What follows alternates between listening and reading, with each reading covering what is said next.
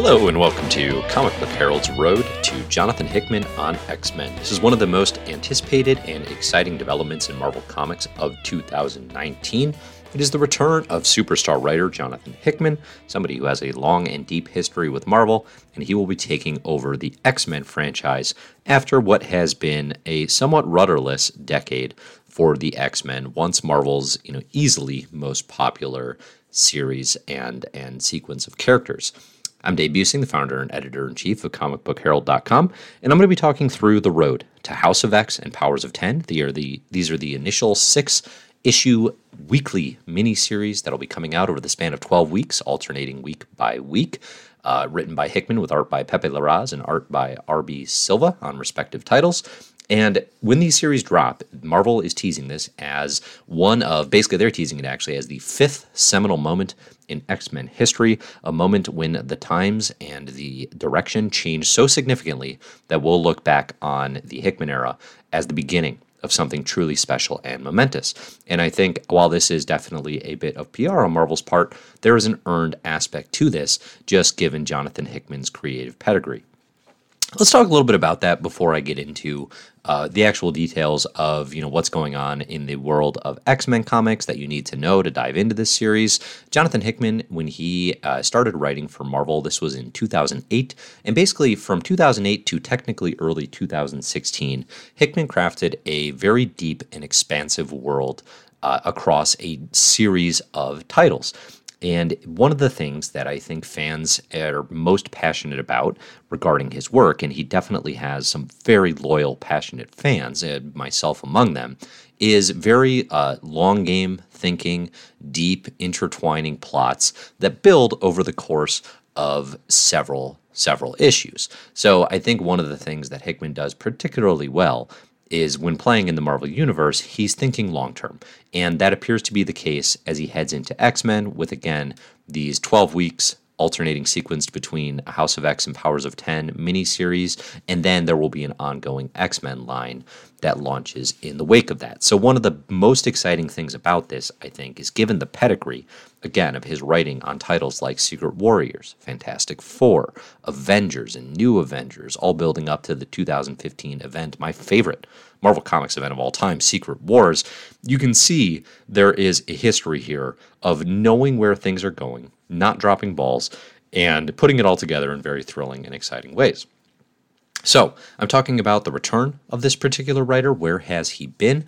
After Secret Wars ended, again in early 2016, Hickman took a step away from writing Marvel Comics and writing superhero comics in general. He's been doing a lot of creator-owned work, particularly with Image Comics. I highly recommend you check out some series like East of West or the Black Monday Mergers, which are both, I believe, expected to come to conclusions in 2019, which, again, for fans of X-Men is probably a good sign that his attentions will be pretty clearly focused on the world of Marvel's Merry Mutants.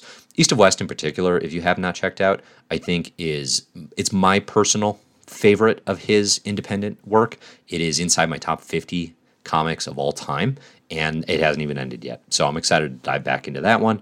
But we're here today, of course, to talk about his work writing Marvel Comics. It is one of the best kept secrets, or one of the best and worst kept secrets going into C2E2 of 2019. The idea and the news that Hickman might be taking over X-Men, it was met with rapturous fanfare. Everyone's very, very excited about this launch. And honestly, I can't remember a Marvel announcement of a creative team that has had quite the groundswell of consistent enthusiasm that Hickman on X-Men has had to date. So, with that in mind, here's what you need to know about the road to how we got here. One thing I would say to check out is obviously Hickman's past Marvel work is, I'm on record as saying it's my favorite extended modern superhero run, so I recommend it on a quality level, really regardless of its impact on X-Men, and you can find the entire sequence on Comic Book Herald. I'll put a link here in the show notes to our guide, but I have a guide from every comic that Hickman has written for Marvel to date, again, covering that time span from 2008 to 2016. It's a lot to read just to go into X-Men, so you don't necessarily have to, but I think it's going to be more rewarding if you do so.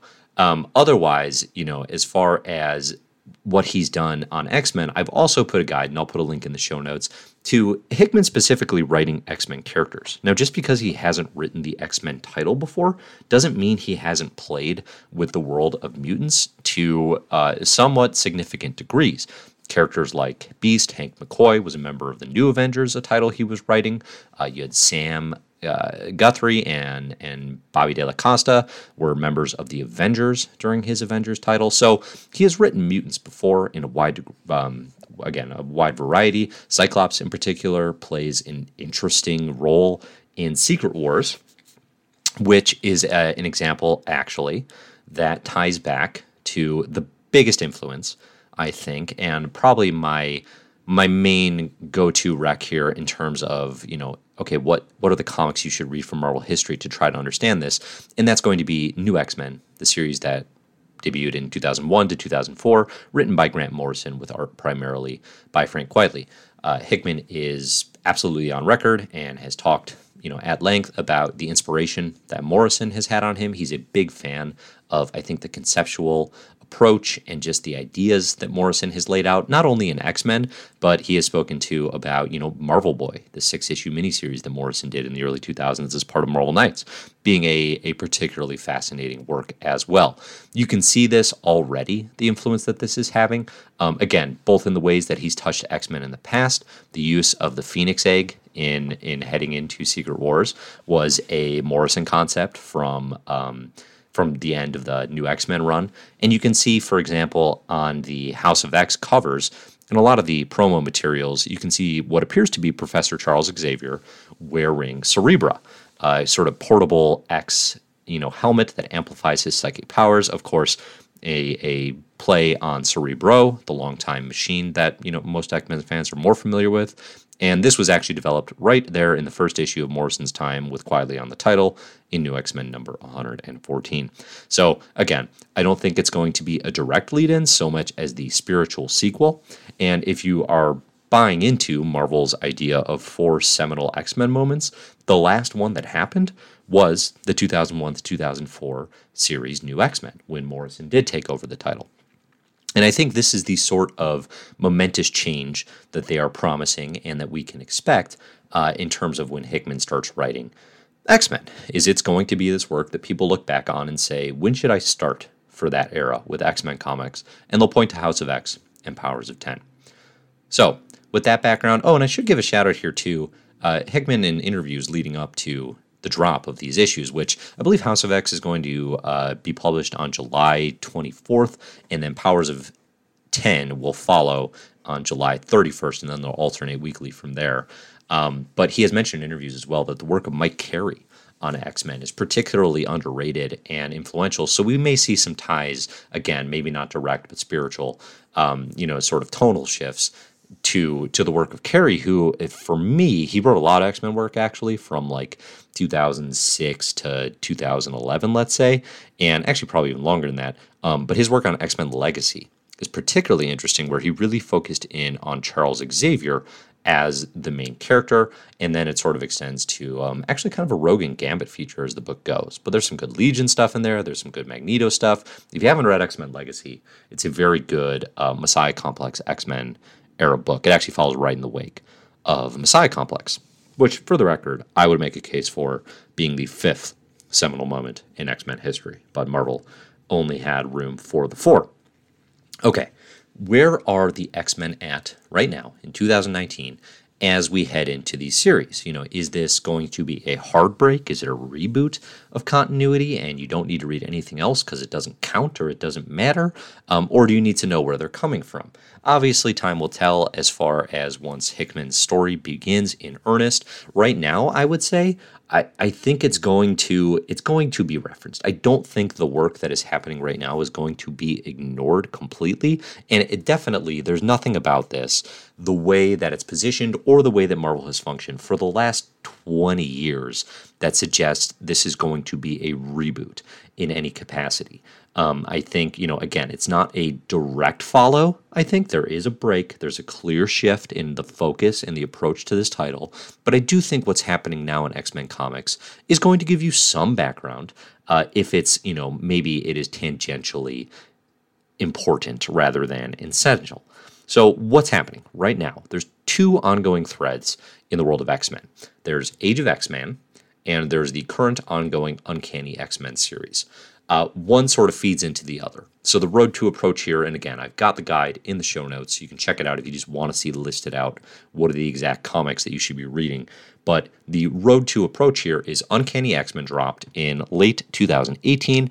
It ran for, I believe, 10 straight weeks, 10 weekly issues, and all of that set up Age of X-Men, which is, as you can hear from the title, in homage to Age of Apocalypse.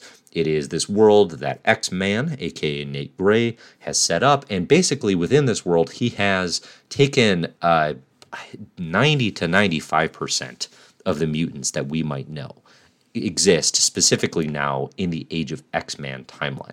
So they're all sort of trapped in this utopia with, of course, a dark secret.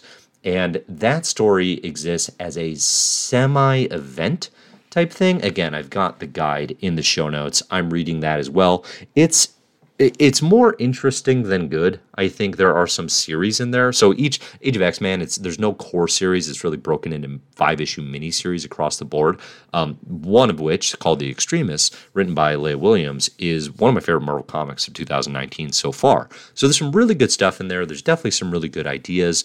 You do not need to read all of Age of X-Men to be prepared for House of X and Powers of 10. I am pretty confident that's going to be the case. That said, that's where those characters are heading into those series. And what that means for the ongoing Uncanny X-Men title is it's a ragtag team of mutants that basically are living in a Marvel universe where mutants have seemingly disappeared. They've been on the ropes since House of M in 2005, and then some. But it's an all-time low. You've got a ragtag team of Cyclops and Wolverine back together again and back alive again after, some hijinks. And, of course, they're teaming with some of the New Mutants, formerly New Mutants, and they've gone through some weird stuff in the pages of writer Matt Rosenberg's 5-issue miniseries, New Mutants Dead Souls. So there's kind of a lot of recent X-Men context that goes into understanding where these characters came from in Uncanny X-Men, why they're all sort of a little bit changed coming together. They're not the traditional, hey, we're going to meet up in the mansion and be the X-Men team. They are on the lam, they're on the run. They are really working covertly and basically trying not to be seen more often than not. And for a lot of this series, they've been kind of just hunting threats. They've been hunting bad guys like Dark Beast or Mr. Sinister. It's not my favorite X-Men series, but it's generally interesting. And right now, at the time of recording, as we prepare for House of X and Powers of 10, I believe the 22 issues, so Rosenberg's been writing, he'll write issues 11 through 22, and those will be his solo issues on this series, but it's going to end with issue number 22. And once Uncanny X-Men number 22 comes out, then the X-Men line will be only what writer Jonathan Hickman and his creative collaborators are bringing to the table, at least for a time. There will, of course, be more X-Men comics and more series and titles that spin out of this. I can't imagine Marvel not doing that, but for now, we've got a win in that it's really going to condense and focus in on this one big story, and I'm very, very excited about that. So that is most of what you need to know going into these two mini-series. Again, they launched the last weeks of July, July 24th and July 31st on New Comic Book Day. Go to your local comic shop and definitely request that you add House of X and Powers of 10. I can't imagine being disappointed by this. My expectations are extremely high, but my confidence level in Jonathan Hickman as a storyteller has not been let down yet. And again, I think these books are going to go down as some of my favorites of 2019, if not more so. So I'm very excited about what the future has in store for the X-Men. I think it's extremely promising to see this focus and all the hype that Marvel's building into it. They're really committed to making this a big change and getting the X-Men, I think, back to the position of power that they really should hold in the Marvel lineup. It's been a while since they were the biggest thing in town, and they're trying to get the X-Men back to that. So I'm looking forward to it. I hope you are too. If you have questions, thoughts, comments, you can find me more or less everywhere on the internet as Comic Book Herald. Again, if you go on over to comicbookherald.com, you can find all the guides I talked about in terms of the Hickman reading orders or the Road to Hickman's X-Men. I've got a guide just for that will be updated weekly as new issues and tie-ins become known and I read them. And of course, you can, again, follow all the additional reading and reading guides that we've got on Comic Book Herald as well. So, thanks for listening. This has been The Road to Jonathan Hickman's X-Men, and I will be excited to read. I hope you're reading along. Let me know what you think as you do so. And in the meantime, enjoy the comics.